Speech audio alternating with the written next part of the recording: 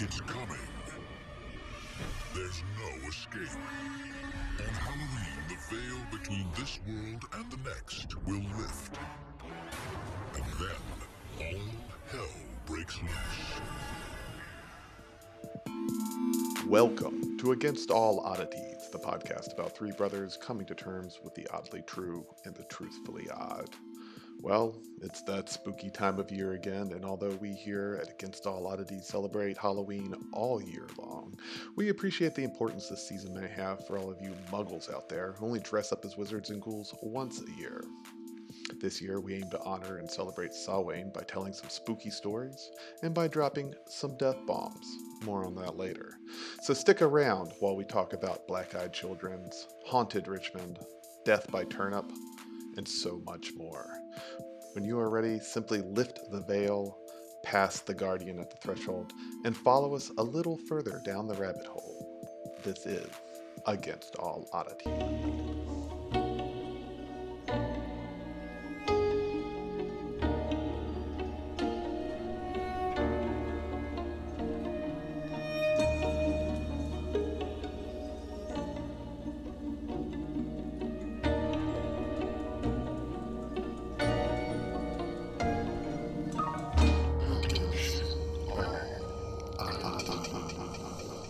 Halloween.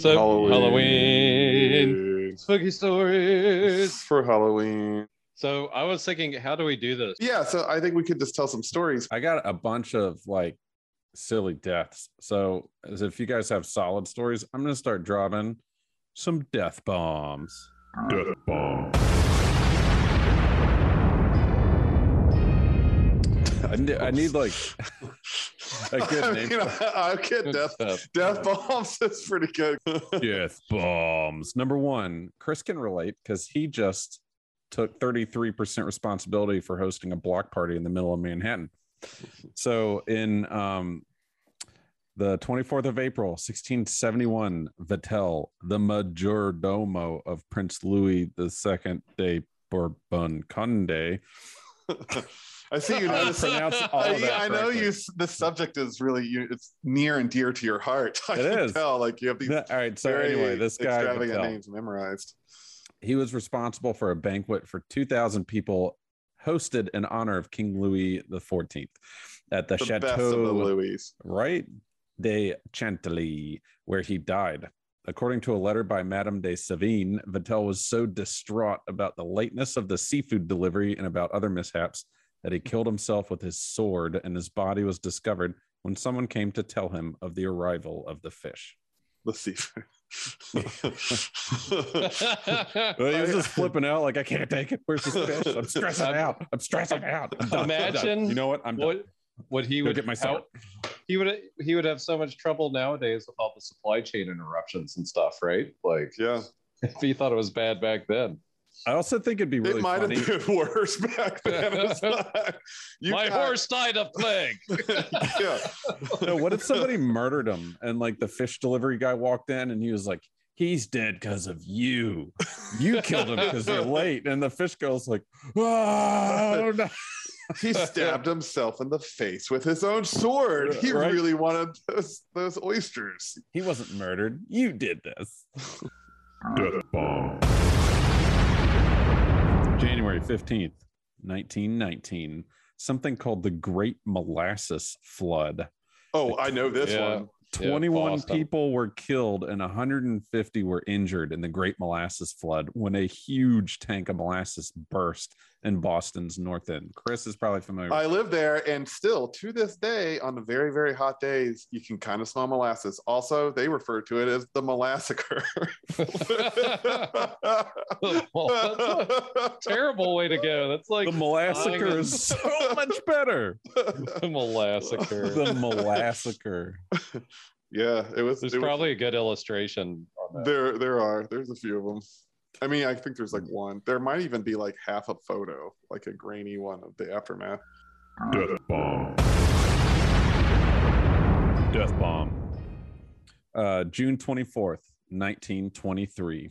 Frank Hayes, a 22-year-old jockey of Elmont, New York, died of a heart attack mid-race and collapsed on the horse. Nonetheless, crossed the finish line first, still carrying the body.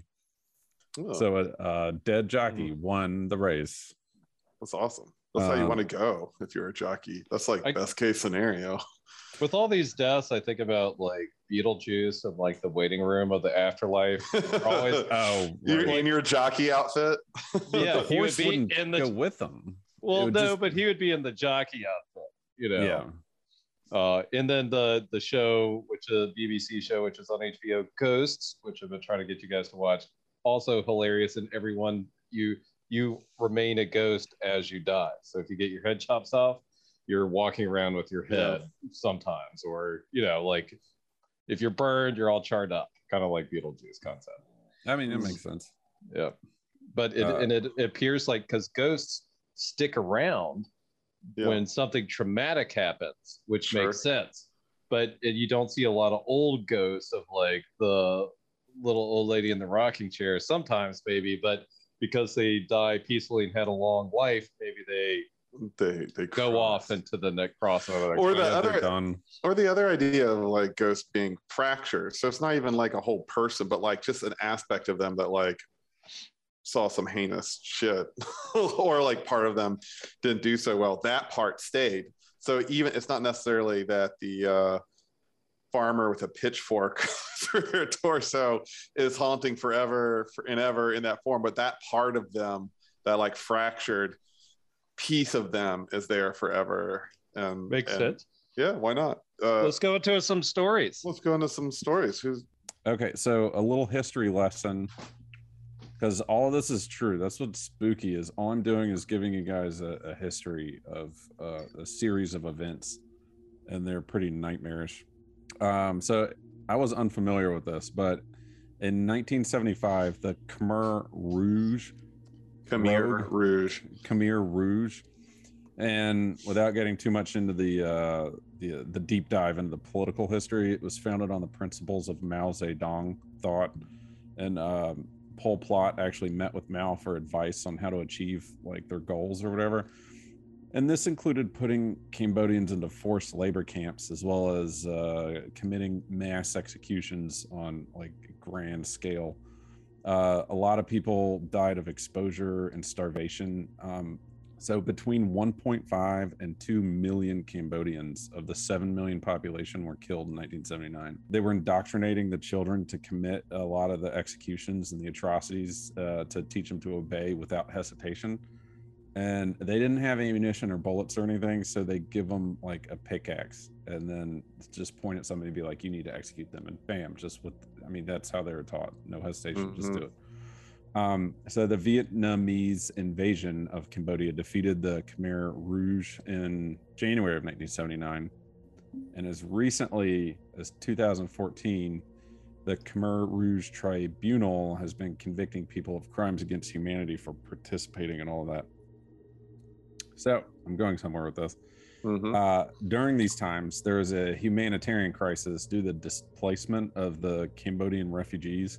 And what's horrible is the trauma they escaped from. They just had all this untreated PTSD. I don't even know if they knew to look for PTSD or had it well defined, or even, they weren't giving therapy to these people. There was one child who was terrified to sleep because he was afraid if he went to sleep he'd be attacked in his dreams and never wake up. So yeah, he eventually fell asleep and his parents heard screaming, and when they got to him, he died in the middle of a nightmare. There were other reports of Southeast Asian refugees in America, usually men in their 20s to 30s, that would die in their sleep without any obvious cause. So in 1984, the mysterious nightmare deaths inspired a young man named, Chris already guessed it, Wes Craven, who started the Nightmare on Elm Street movies. So it's like the original. I didn't know that was connected to the Cambodian massacres. But time-wise, it kind of makes sense if that's early 80s. And then... because there's that movie, The Killing Fields, that came out in 1984 about the Cambodian massacre. Yeah, Wes Craven's first Nightmare on Elm Street came out in 84. So I have a theory about this, which is still fucking terrible, but I have a separate theory that's not like nightmare deaths.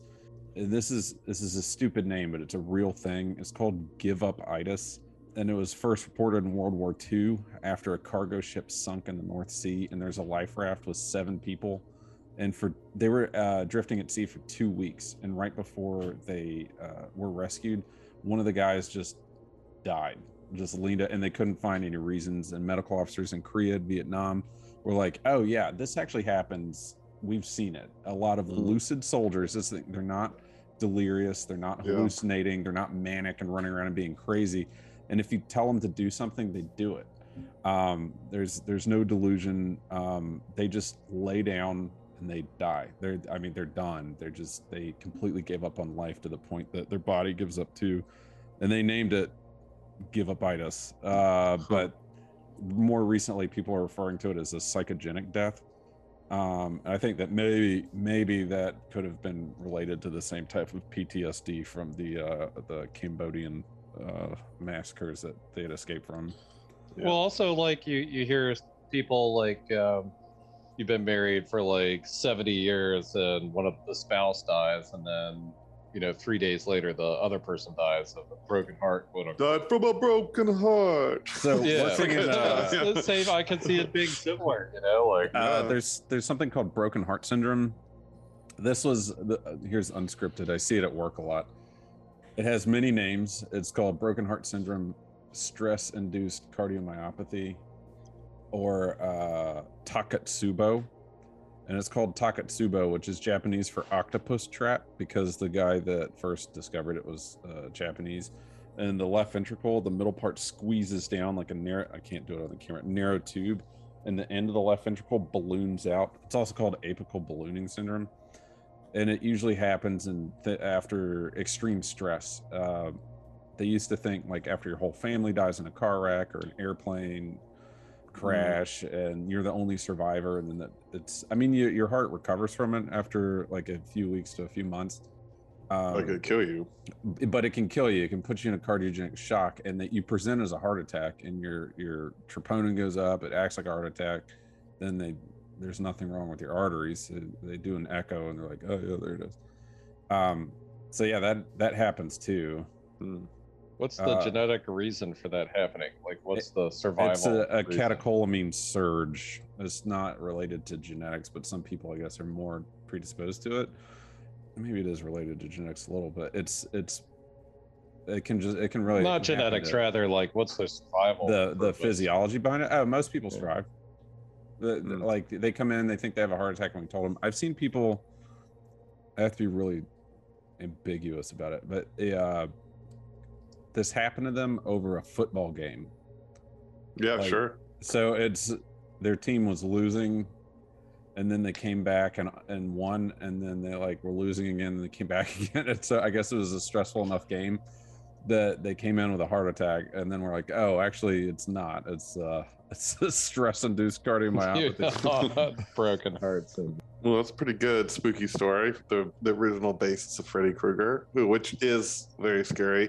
But it is kind of true that like scary stuff has to be kind of believable. Otherwise, it's not really scary. Like it's super sad. There's a kid that was afraid to go to sleep because he was afraid that he was going to be executed. And then he finally fell asleep and didn't wake up. So that was a self-fulfilling prophecy. Yeah, it's kind of a sad Matrix stuff. Related to that, Death Bomb. In 1924, Thornton Jones, a lawyer in Bangor, Gwynedd, Wales, woke up to find he had his throat slit. Not bad enough to die immediately, but he got a piece of paper and he wrote down, "I dreamt that I had done it. I awoke to find it true," and he died an hour later. He slit his own throat when he was asleep. He slit his own lucid dream. Oh, it's terrible. As a sleepwalker, I don't like those stories. Yeah, that's a particularly scary ghost story. Just hide your throwing axes when you're sleeping. Hide your swords in your bedroom. Otherwise, you'll. Don't keep weapons around the sleeping areas. Which I think, well, I'm going to do, why don't I do a funny one? Yeah, do a funny one. Yeah. And the reason I'll do a funny one, because it kind of goes into like the lucid sleepwalking part of it. I'm going to do the Kelly Hopkins story. So, hot August night, August 21st, 1955. There's this huge family that lives in Hopkinsville. And in the mountains. Where's Hopkinsville? Hopkinsville is in Kentucky. Oh, of course. And the family members there's several of them. There's like the matriarch, Glennie Langford. She has 2 older sons, and they have wives. There was a brother-in-law there, and the widow's 3 younger children, which were like 12, 10, and 7. So there's like this, and there was also a couple visiting from Pennsylvania that were down there, and some of them, or all of them, I think, worked as carnies, right? Which is like, doesn't really help the credibility being a carny in the I don't know. It helps it in some ways and hurts it in some ways.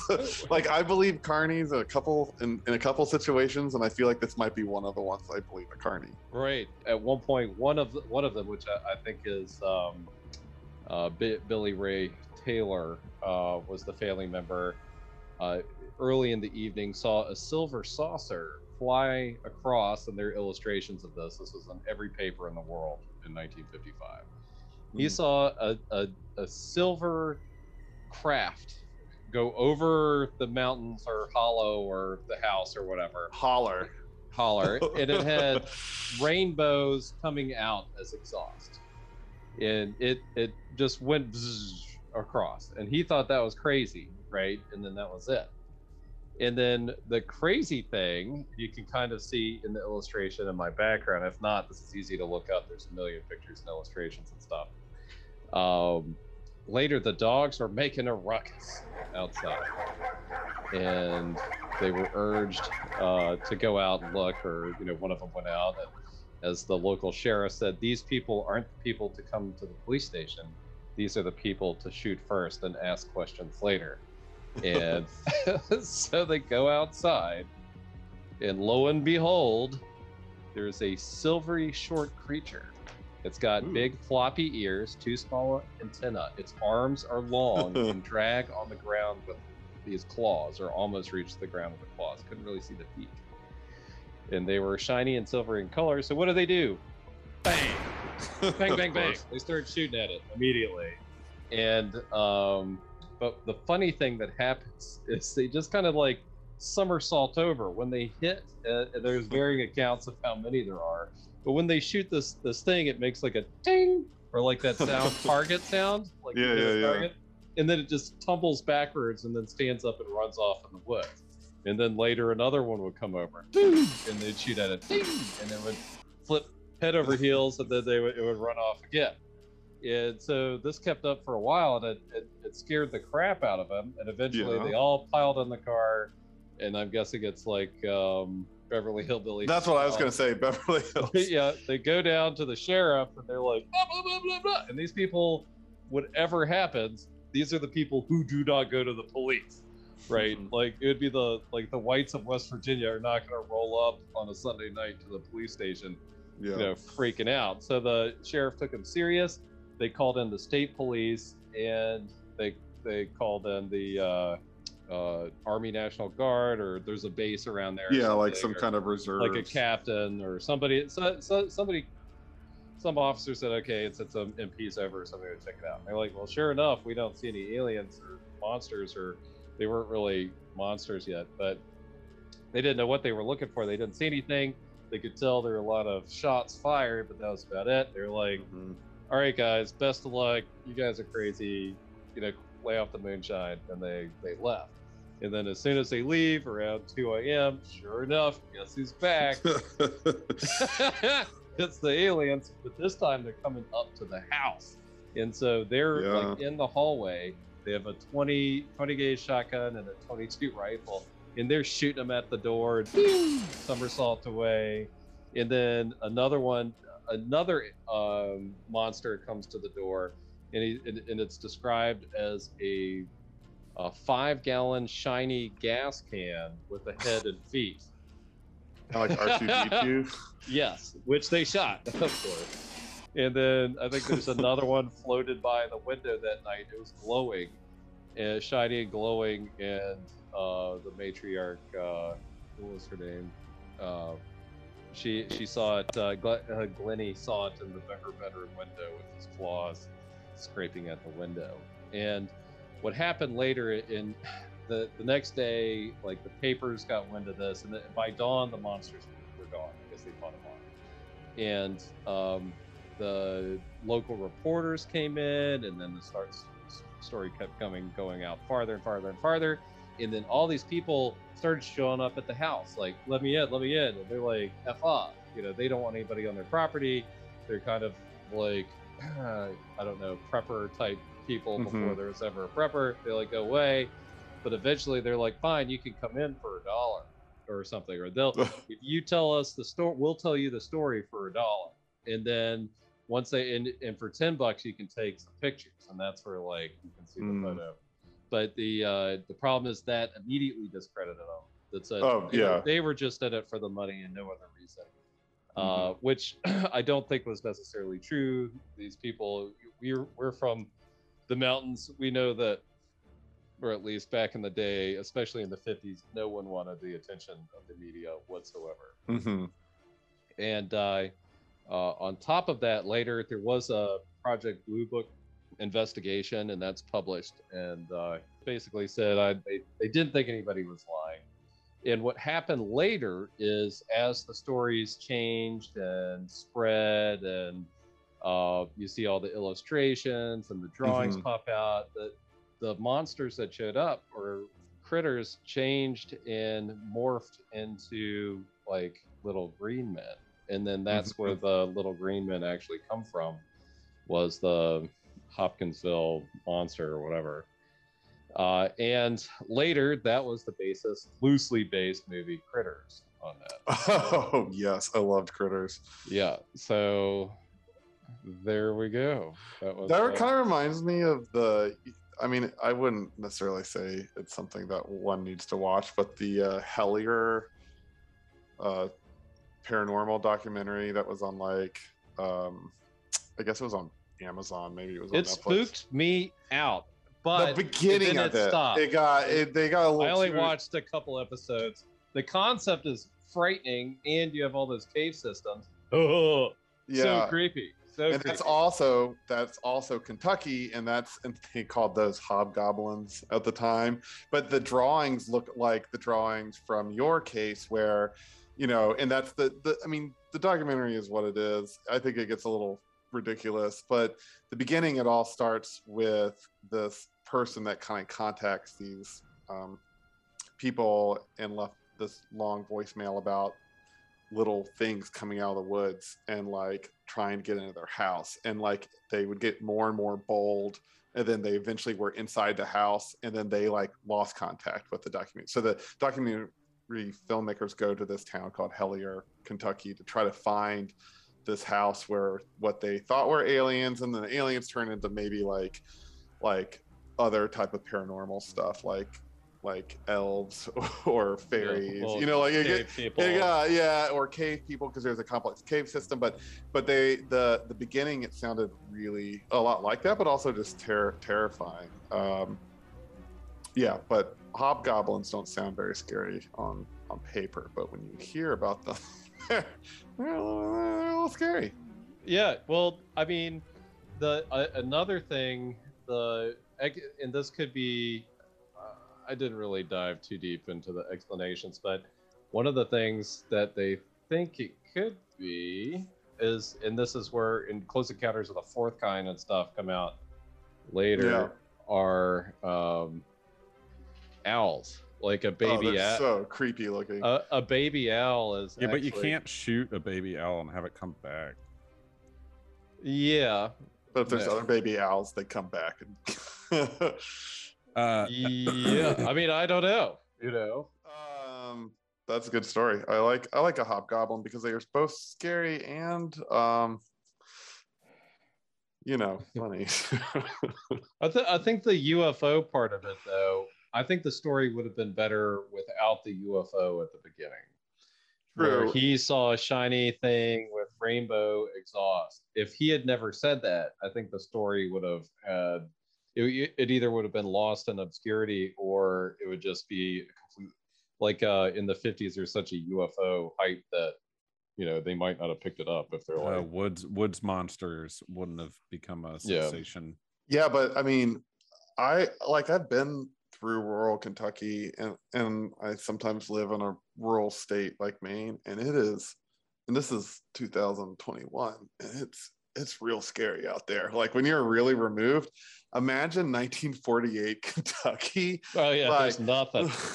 Those woods are terrifying. So you say like woods hobgoblin, like hobgoblin is a lot. Like you're like, you're like, oh, well, shit. There, hobgoblins. I can only, and I just had this one shotgun. I've got 4 shells because that's all I can afford. It's 1940. Oh my god, hobgoblins. Well, in Bluefield, Virginia, the guy was telling me about Pinkman. And he saw Pinkman on 460, ran right across the road, big black eyes, pink like a Barbie doll skin. And he hid behind that tree and picked out at me. I was like, oh my god, I'm not sleeping. Like death bomb. 1948, January 7th. Thomas Mantle, the pilot of a P-51 Mustang fighter plane, crashed while in pursuit of an unidentified flying object. What? Say that again. Thomas Mantle, the pilot of a P-51 Mustang fighter plane, crashed while in pursuit of an unidentified flying object, a UAP, near the town of Franklin, Kentucky, thus becoming the first person known to have died as a result of a UFO sighting. What year was that? 1948. Oh, yeah. The object remains unidentified, though. The most likely explanation from the U.S. Navy was that it was a Skyhook balloon. If by my life or death I can protect you, I will. You can have my sword. And you have my bow. And my axe. And my paranormal insurance from Dorfview.com. For just a few bucks, I can protect us from all kinds of stuff, from the likes of ghosts and haints and spooks and who knows what lies up ahead. Just go to Dorfview.com and get you some. Orcs, trolls, wizards, enchantments, magic rings, and potions not included. Then I remembered my Charlemagne. Let my armies be the rocks and the trees and the birds in the sky. And paranormal insurance from Dorfview.com. I was thinking for spooky stories, I have a couple. I have a tendency to live in really haunted places, but I could see. You're going to do a true Chris story. True Chris story, because I figured you guys would pull some good historical stories. I could pull up a contemporary. Tim, do you think the one about the house I live in was scary, or I could do something else? Was that? Yeah, it gave Mike Mayone from Microcast goosebumps. Oh, so okay, good. He was like, I don't get creeped out that much, but I'm telling you, I got goosebumps just now. Like it legit seemed to. Yeah, so I moved into this house with like 4 other people. It was in Richmond, Virginia. This was around 2004 or 5, 4 maybe, and I moved in this house. It was only a temporary thing, but with a bunch of friends, but it was known to be haunted. And this is in Oregon Hill in Richmond, Virginia, on Laurel Street. I believe the house still stands. It's an old working class town, part of Richmond that I would say all the houses in this area are 100 years old. They're older than that, probably. Older than that, yeah. Like kind of, the Richmond burned in the Civil War, so it was kind of post Civil War, but maybe prior to the 20th century. So like late 1800s, it could be early 1900s. But it's true. It's 220. I mean, 100 years ago, it was 1921, and these houses were definitely maybe older than that. Regardless, they're kind of older houses. They have a lot of life to them. But this one, if we ever sat on the porch, anyone walking by was like, that's the haunted house. And it was a horribly spooky house. It was like a 2-floor kind of railroad type situation, very of an era of the South, very tall ceilings because there's no air conditioning or anything, but it's a very specific type of house, and people would walk by like, that's the haunted house. There is 4 houses down, and our cousin Mike Travis could verify this, but there is a bunch of let's say houseless people who live there. They squatted there in their 50s, and they did lots of drugs, and occasionally they would walk by and be like, that house is haunted, I wouldn't sleep there. And they, our cousin Mike Travis definitely went over there at a party once. So anyway, very haunted house. It's spooky. Like at night, there's this basement to the house, and the light for the basement couldn't turn off. It was always on. The basement was just where a washer or dryer were, but it shone through the floorboards. So if you walk to the bathroom at night, it'd be like a horror movie where all the lights cast up through the floorboards onto the ceiling. I mean, it's a spooky looking house. But anyway, super haunted. I lived in the basement, the bottom floor, which was called the safe room, because it was the only room where no real activity happened. Whenever someone stayed at our house, we purposely never told them that they were ghosts, just to try to verify whether or not they were ghosts. It was the only blind test we could do, because we all knew it was haunted. But when we moved in, the roommate number 1, Cole Hutchison, he got the small room, and the small room is upstairs, and you had to walk through someone else's bedroom to get to the small room. And when we moved in, the house was completely empty except for the small room. The small room had, I don't know, 100 crucifixes, floor to ceiling. Yep, that's everywhere a good in sign. there. Good sign. Bad sign. Warning sign number 1. Leave them there. Or maybe choose a different shambly house to live in. So that was the worst room in the house, as we later learned.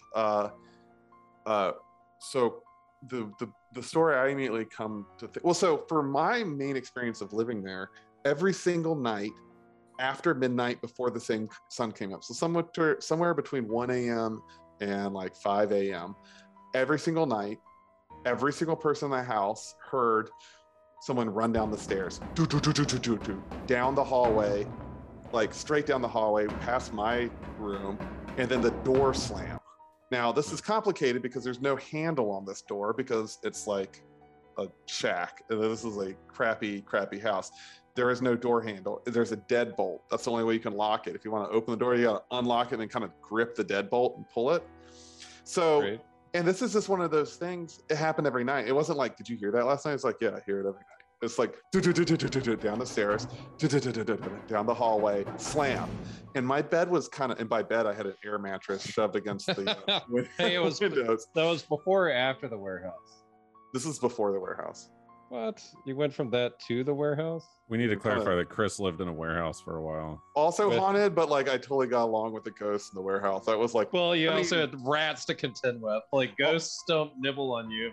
I mean, this is a bit of a divergence, but when I was living in the warehouse, it was so kind of scary to go to bed. I lived there for 2 years. I squatted in back there, but I'd wait until I could not stay up anymore. And then I kind of like, and this is kind of before my interest in the occult. So I feel like I would handle it better now, but I had this bed in a loft in the back, and I had a 10-foot string connected to the bare light bulb that lit the back. And I would wait till like 4 a.m. I was like, I'm too tired. And I would wait, I would hold the string, walk up the stairs, and then right when I'd lie down, I would just like pull it and it'd go dark. And that was nothing compared to this house. So anyway, that's what my main experience. The other thing that happened to me every night was something came in through the ceiling I looked at. Now, this is really confusing because I didn't see anything. So how do you know? It's like, you just know. You're dead asleep. You're like dead tired. You're so sleepy. And all of a sudden you wake up and like something's looking at me on the ceiling. And you can't see anything, but then after a while, it'll be like, it just left. Like I know it's not here anymore. But that's the safe room. So let's talk about the not safe room. That's the one everybody should. Hey, Chris, do you think, knowing what you know now, do you think somebody like protected that room? Like put barriers up? No, I don't. I think it just happened to be like not of interest to the person. Like maybe that was just like, so we, I'll get to there's like different theories about what was going on in there, but maybe that was a room that this kid, because we think it's the ghost of this kid, like couldn't go into maybe growing up. I don't know. No one came in the ghost. There was like a peep in kind of thing, and I could hear something running down the hall, but I never saw anything in the room. But in Cole's room, the bad room, the crucifix room, which we moved in, and we're all punk kids, so of course we got rid of all the crucifixes. Number one, which you do because we're cool. Was Cole on a regular basis would wake up, and he has no history of sleep paralysis. He'd wake up completely paralyzed, and weird things would be happening in his room. His TV would turn on a lot. The light bulb, again, bare light bulb in the ceiling, would turn on and off a lot.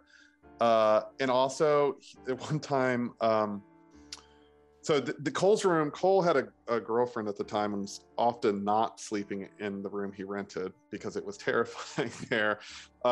So if someone was visiting him, we always put them in Cole's room. And they always, whenever someone stayed in Cole's room, I would wake up in the morning and they'd be sleeping on the couch. And then be like, what the hell is wrong with that room? And this one time, this guy who was visiting from Florida with his girlfriend were both sleeping in Cole's bed. And I saw them in the morning. They were both sleeping on the couch. And I was like, well, what happened to you guys? And they're like, we both woke up at the same time and neither of us can move. And we started seeing lights flashing all over the ceiling, like a car driving by, but there's no windows in this. Well, there's one window room, but it's 2 feet from a brick wall. Like it opens into a brick wall. There's no lights. So they were watching like lights shimmer all around the ceiling and they couldn't move.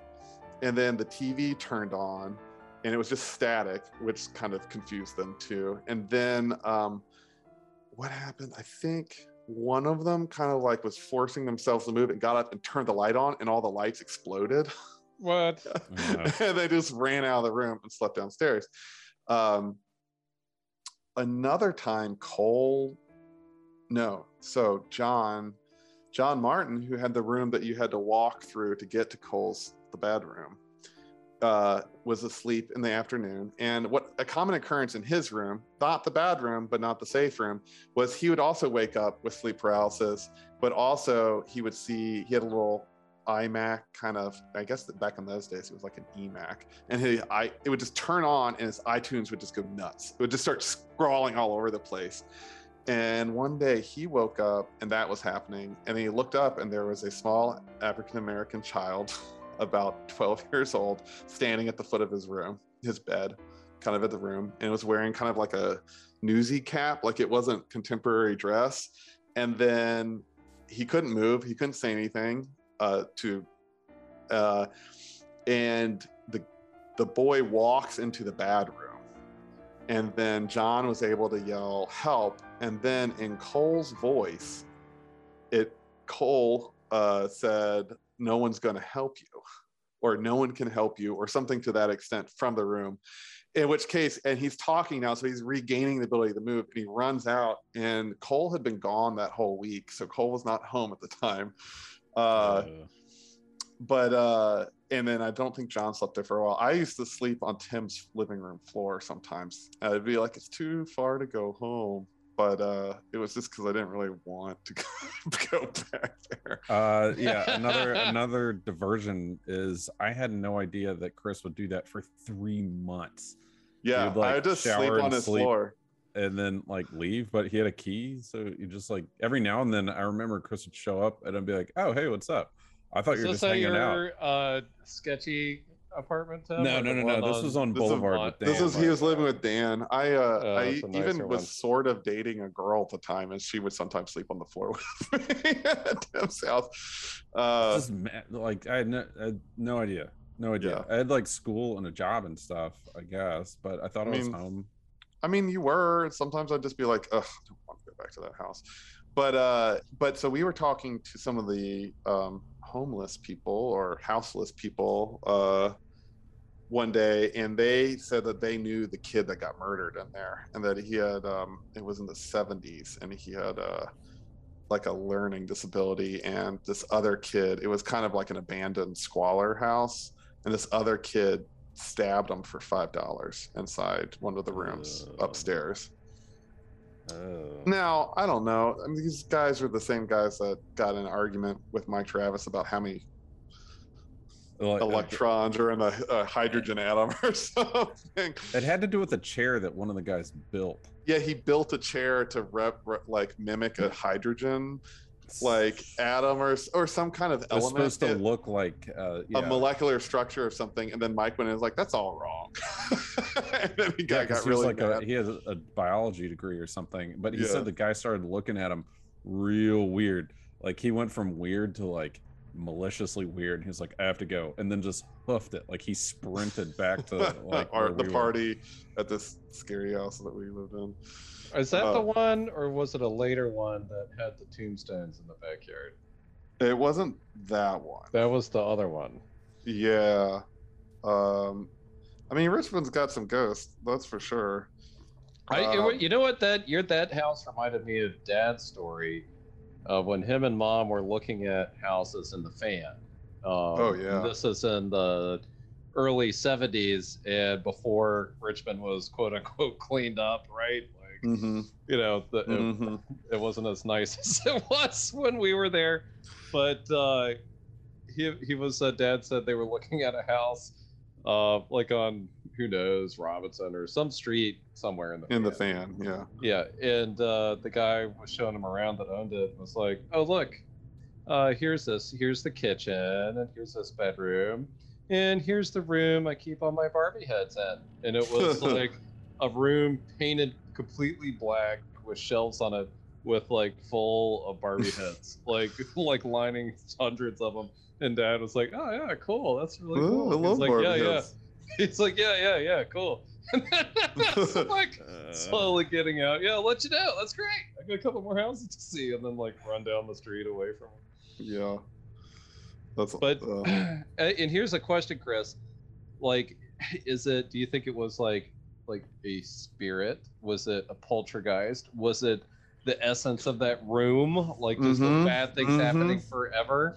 Okay, I think there was more going on than like an echo or like just kind of an atmospheric thing because of the running down the stairs. There is that. I mean, that does actually sound like a memory. That's a thing though, like of the thing happening. Maybe that like the running down the stairs was an echo, but like the thing coming through the ceiling felt like something kind of sentient. A conscious. Yeah, and I feel like that might have been something. Like the kid never left, like he was still hanging around. Yeah, maybe. I mean, I'm not sure. There might be a couple things going on, but like, or maybe the other kid who like murdered him, like is partly stuck there too. I mean, that kind of happens sometimes. Moment, and I can't remember what I was listening to this on, but moments of extreme emotion like get trapped in time. Yeah. Or whatever. Like one was I was thinking of the story of like this woman who heard her nephew or something was hurt or killed or in a war, and ran down the stairs real fast and answered the door, but that kept looping. And everybody that stays in this house in Europe just constantly hears this because it was whatever happened. It was such an emotional impact. Just like it's like plays in eternity, and maybe it's faded by now. Did you see the Time Loop movie? What? Oh, the hipster one. Yeah, where the hippie commune were brewing beer and stuff, and some people had a big loop and some people had a little loop. Oh, only like seconds. That was terrifying. Well, not terrifying, but it was like crappy, or be somebody from the 1800s that's like trapped in like a 10-second loop. That'd be terrifying.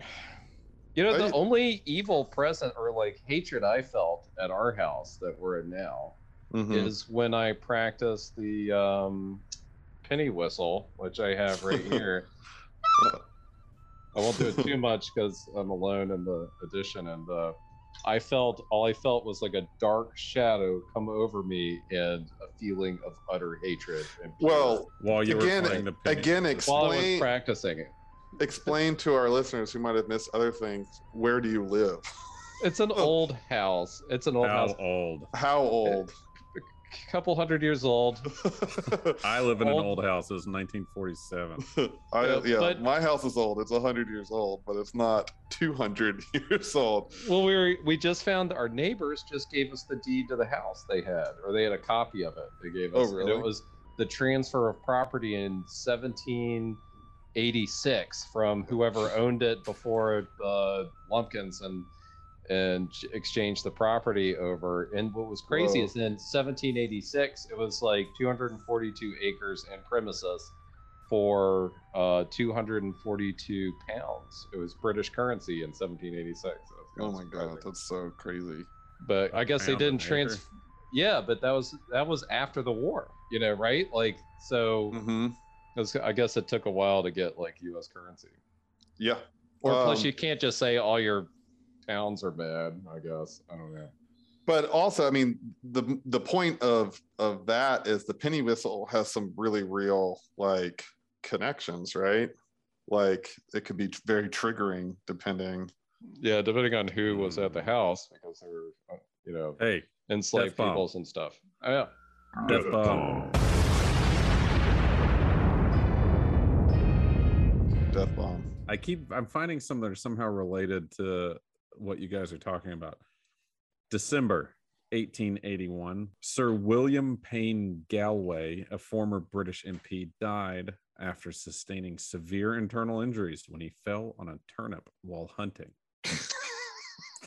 I feel like there's a pre-existing condition there. Like his appendix was like pulsating, like of swollenness.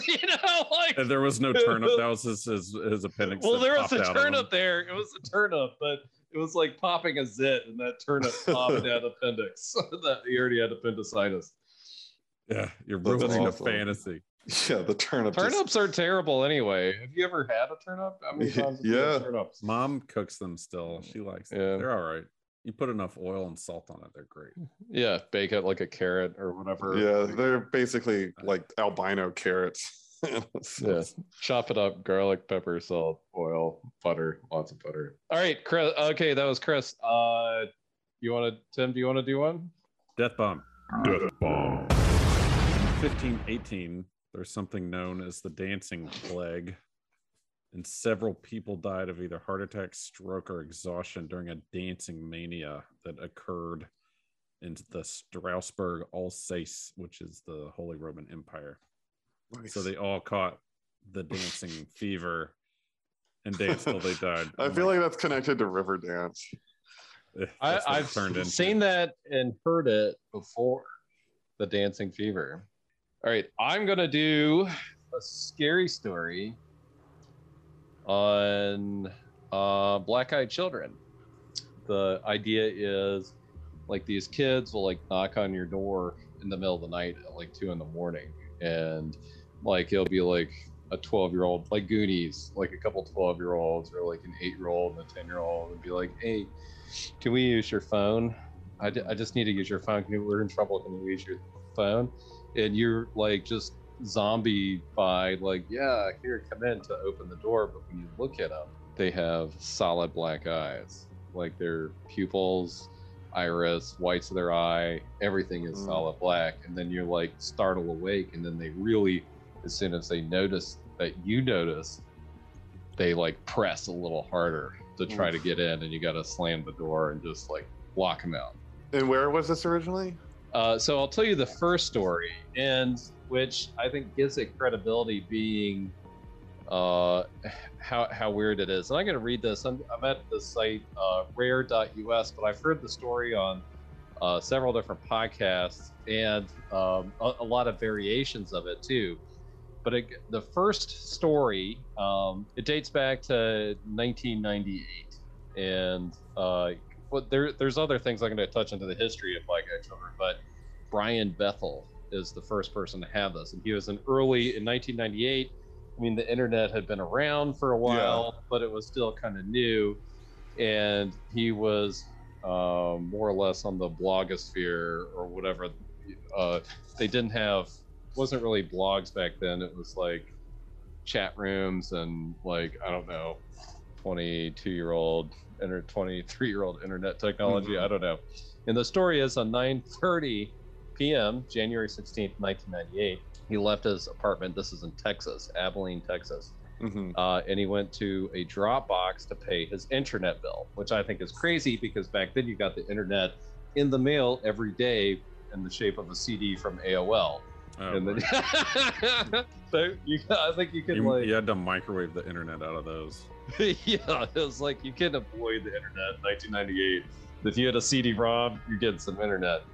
But anyway, he went to go pay his bill, and on the way, he stopped at a dollar movie theater next to the building to use the glow of the marquee to write his check. So this is a weird thing anyway.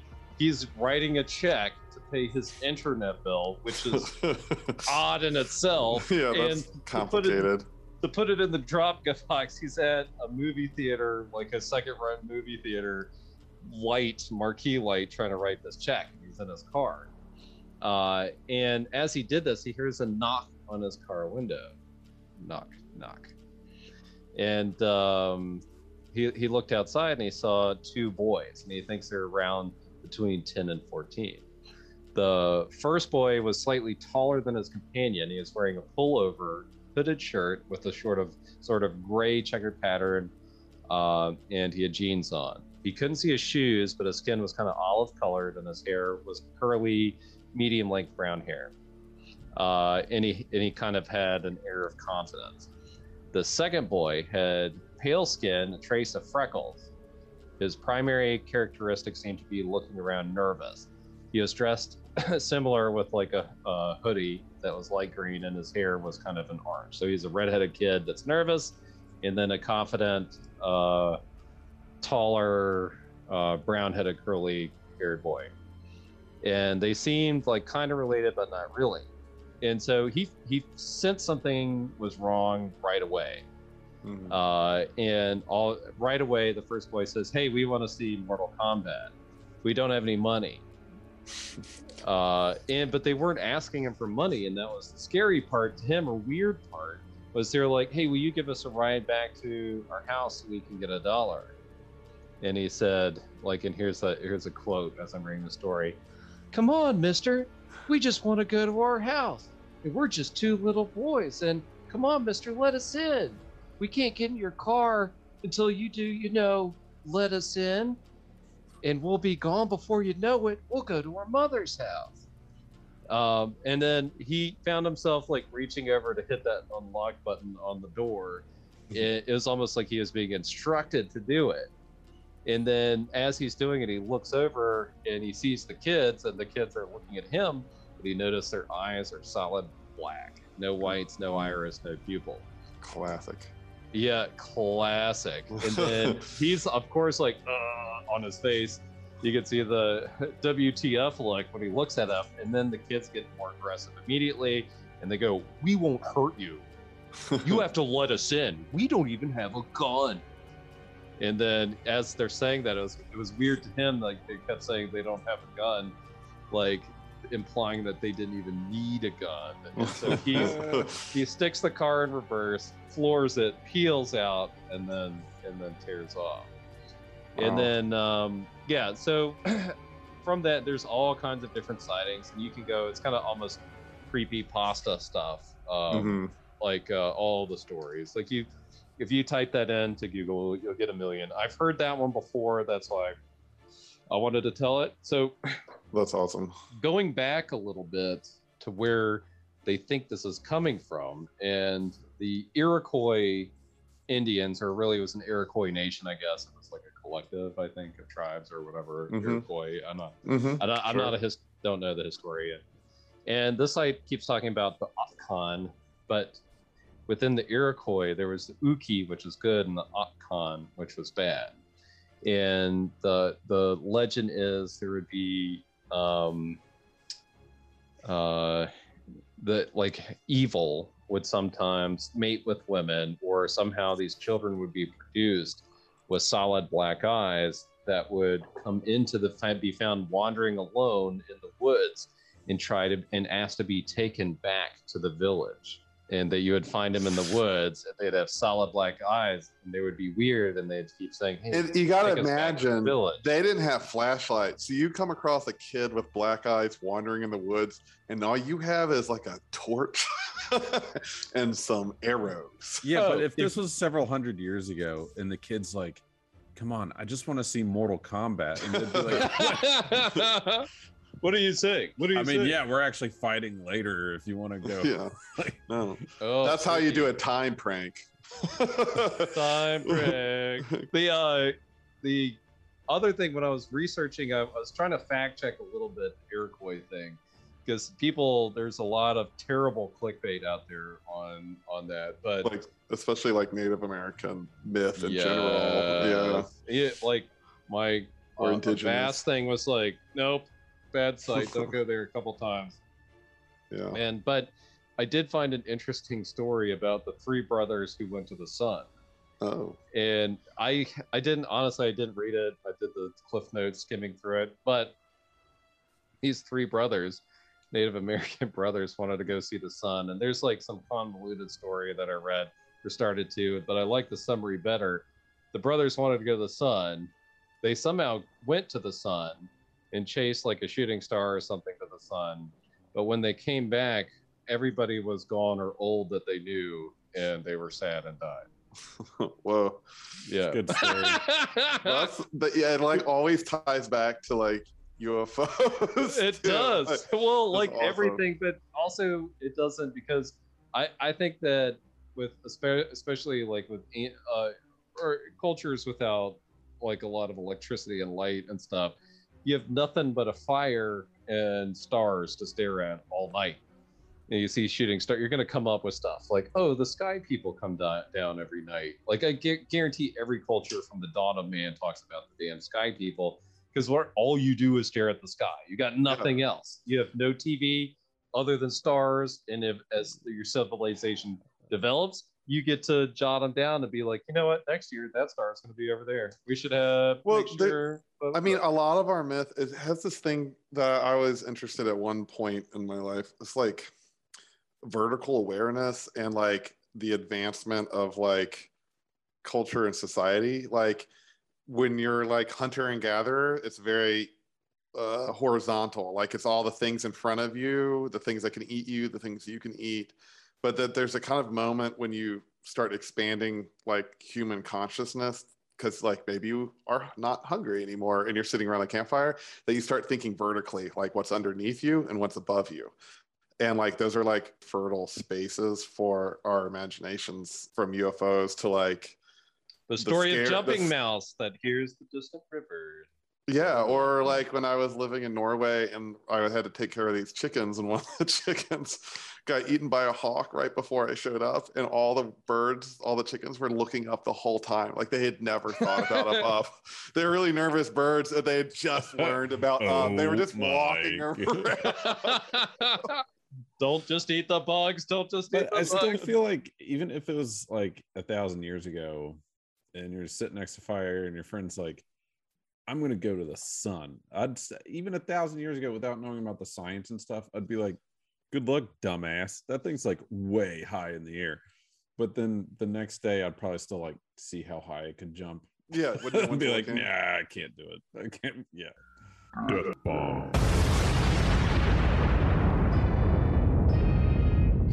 Pietro Aretino, October 21st, 1556. An influential Italian author and libertine is said to have died of suffocation from laughing too much at an obscene joke during a meal in Venice. Again, like these are not horrible ways to go.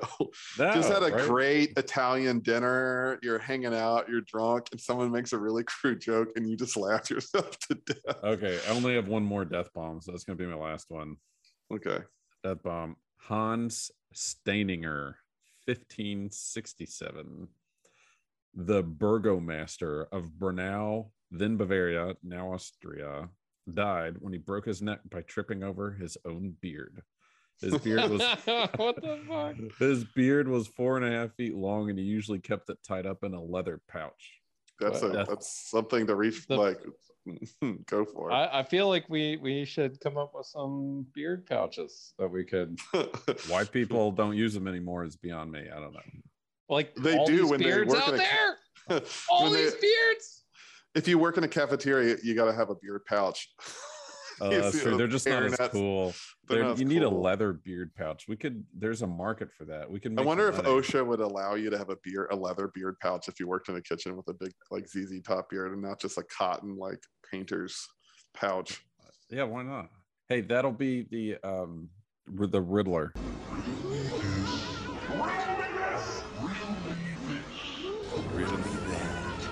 What's the Riddler? Can you use a leather beard pouch instead? No, the Riddler I think should be a fun fun spooky story that is real and happened to you or someone you know. Could we edit it? Could we edit it in? Like we have this air, a couple people tell us a scary story, Yeah. and then we add it in like post show. Yep. Like I'll even publish the show without it. And then if we get something, I can go back and put it in and refresh it. That would be awesome. Okay. Also, while we're on the subject of Riddlers, I just want to acknowledge Jim Stefferson from Nashville, who did correctly write in that number 8.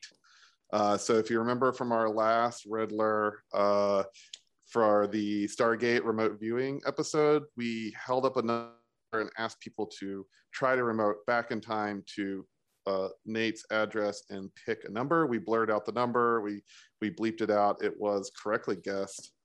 And so that was this month's Riddler winner. Can we send a prize? We did. We sent a lot of prizes. I'm sure he was very happy. Some paranormal insurance and abatement package. There's a few people that tried. They didn't get the number, but there Jim was got one it. of which was Mary Tremonte. She told me right after she sent it. She's like, "Is that right?" I was like, "Nope." Yeah. Nice. So Congratulations, Jeb. You're one of our dozens of people who tried to win, and I hope you enjoy your package. Your prize. So we made the number easy too. We're not one of those double digits. Yeah, we can't handle double. I didn't want to. You would have to like write down both digits and focus too hard. So here's a forever Riddler. Yeah, what like Chris said, what's your ghost story, your paranormal story, your spooky story? What happened to you? Email. Keep it brief.